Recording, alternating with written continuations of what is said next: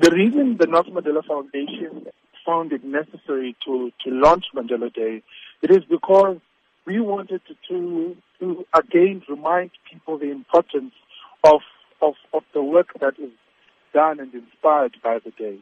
But especially as well is to also introduce the new theme that we're adopting within Mandela Day, which is action against poverty.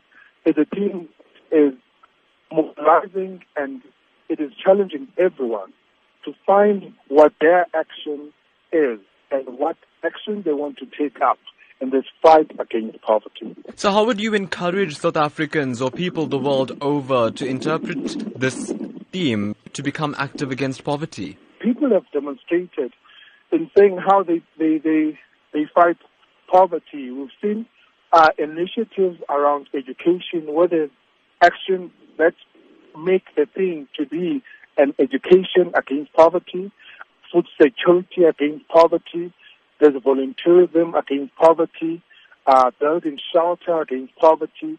So these are all the actions people have identified with.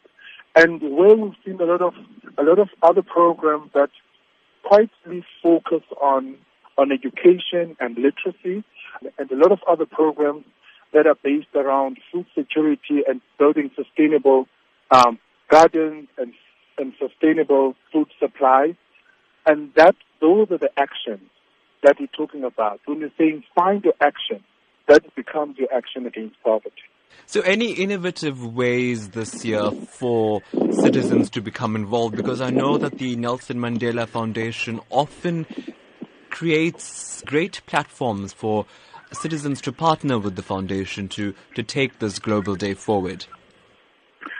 Today have also has shown to be also evidence of those great platforms where people interact, because we've had lots of campaigns and stakeholders exhibit what their work they're doing around Mandela Day.